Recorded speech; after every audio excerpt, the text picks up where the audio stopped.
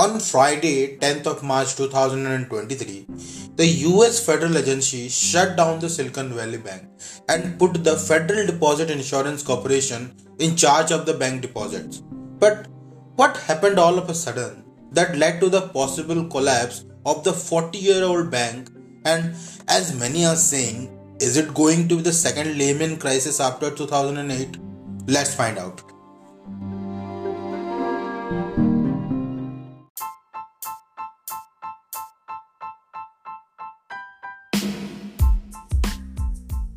Hello guys, I am your host Siddhant. This is Junior Talk. This is where we talk all that is happening in the world of economy, finance and business. Welcome to the show.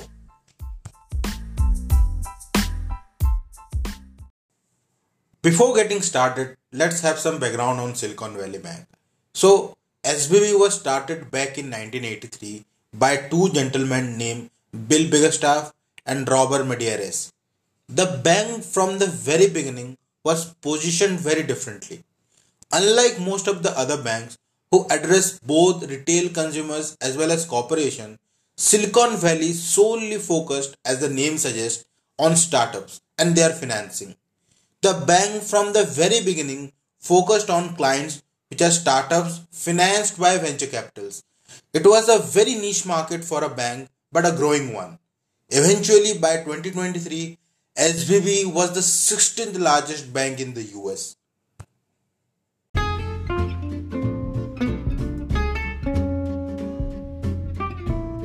Till 2018, the bank had a total of $49 billion in deposits, but that doubled to $102 billion by 2020, and by last year it grew even further to $189 billion. The main reason for this meteoric rise was VC funding. As pandemic hit the entire world in 2020, most of the people in the US started depending on the startups to get their thing done, like DoorDash, Stitch Fix and many more. This led to a sky-high valuation for the startups as well as fundings from VCs.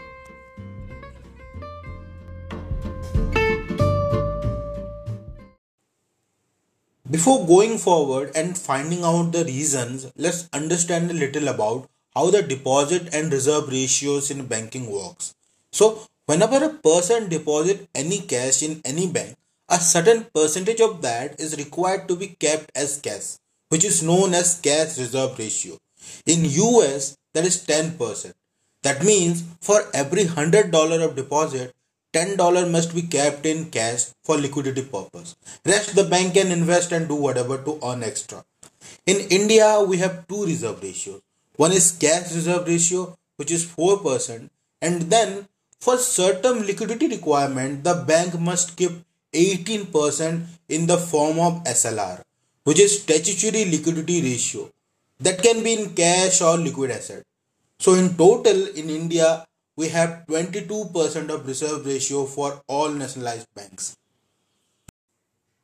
So what SVB did after the legal reserve requirement is it invested the rest of the deposits in HTM, or known as held till maturity bonds, that are generally long-term risk-free government bonds. Because at the time back in 2021, the interest rate was 0% and the bond yield was 1.5%, which means the bank was earning more than it needed to give to its depositors.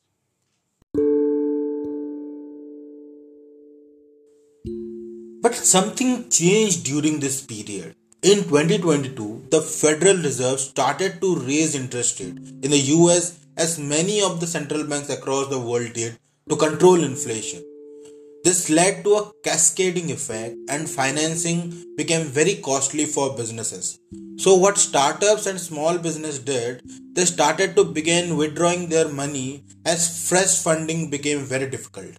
What this meant for SVP that people started to asking for their money which it had already invested in long-term maturity bonds.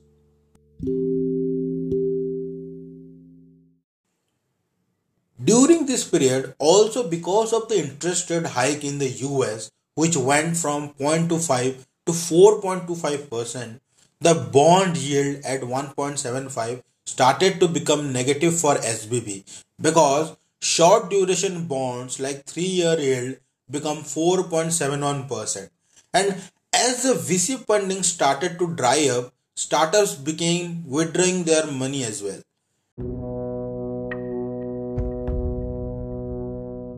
Result of which SVP had to sell its 21 billion of bond portfolio for a loss of 2 billion, which was reflected in regulatory filings. This led to the worst thing a bank can imagine, a run for bank. That means everybody started to withdraw their money, which busted the bank. If we'll go by the numbers, in US right now, there is 3 trillion of cash reserve for almost 18 trillion of deposits. And out of that 3 trillion, only $100 billion is in pure cash. Rest are all in liquid assets.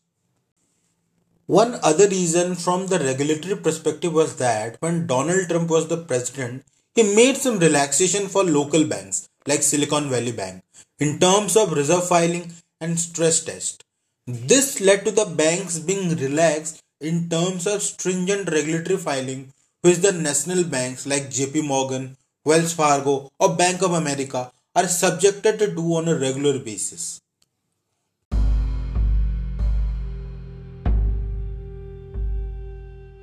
All this led to a perfect blend of unwarranted risk management and liquidity crisis for SPV, rendering it unable to pay up deposits and approve loan for startups and small businesses. Since the break of the news, SVP has lost almost 63% of its share value. Because of the negative sentiment and lack of trust, many other related local banks have also lost significant amount of their share value, like Western Alliance, First Republic Bank, Customer Bancorp, etc.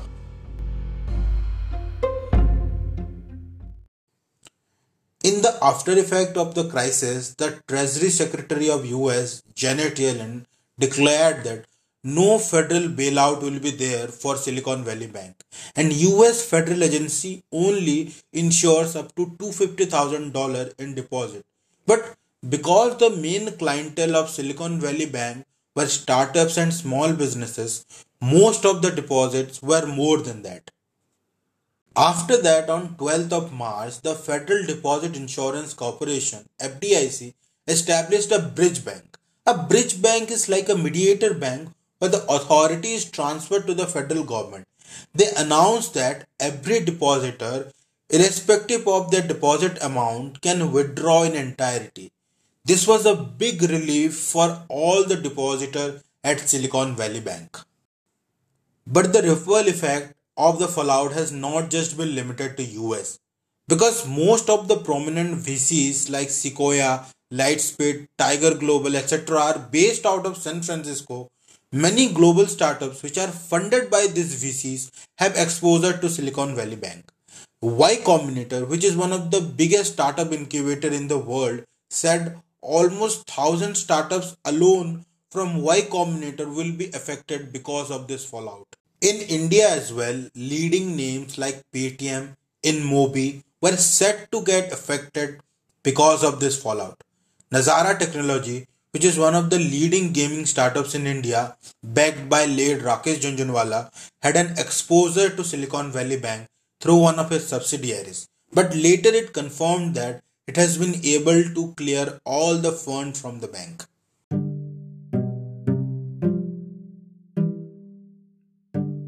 In the wake of these recent events, many people started to draw a comparison between the 2008 Lehman crisis and Silicon Valley Bank.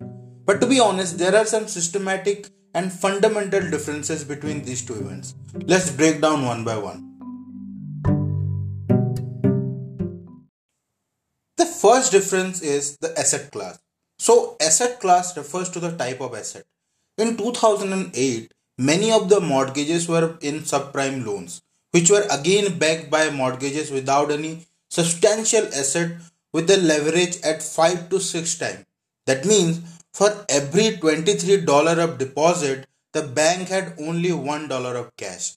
But in case of Silicon Valley Bank, most of the investments are in risk-free government bond. The second difference is, unlike 2008, the federal government was pretty proactive in taking matters into their hands before it created a far worse domino effect. The US Congress did a midnight meeting to decide a going forward strategy for the depositor, making them feel confident and safe about their deposits. And lastly, Silicon Valley Bank has an asset base of $210 billion for the deposit of $190 billion. Though some assets may be inflated, but there is a buffer in case of the bank goes into liquidation.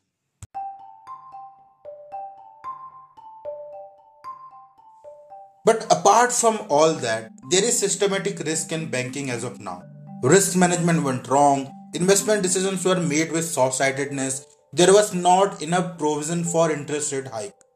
All this came together and made the perfect storm for the collapse of Silicon Valley Bank. Looking at it now, this is the final nail in the coffin of the bank. It does seem that the banking and financial sector is in a hot mess in US as well as the worldwide because of the post-COVID symptoms. It will be nail-biting to see how this turn out in the near future.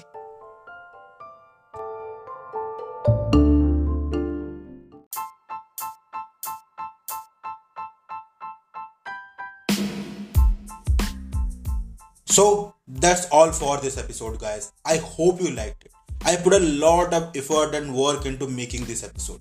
That's why it will mean the world if you guys can like, share, and follow it on Spotify. Thank you so much for listening. Until next time.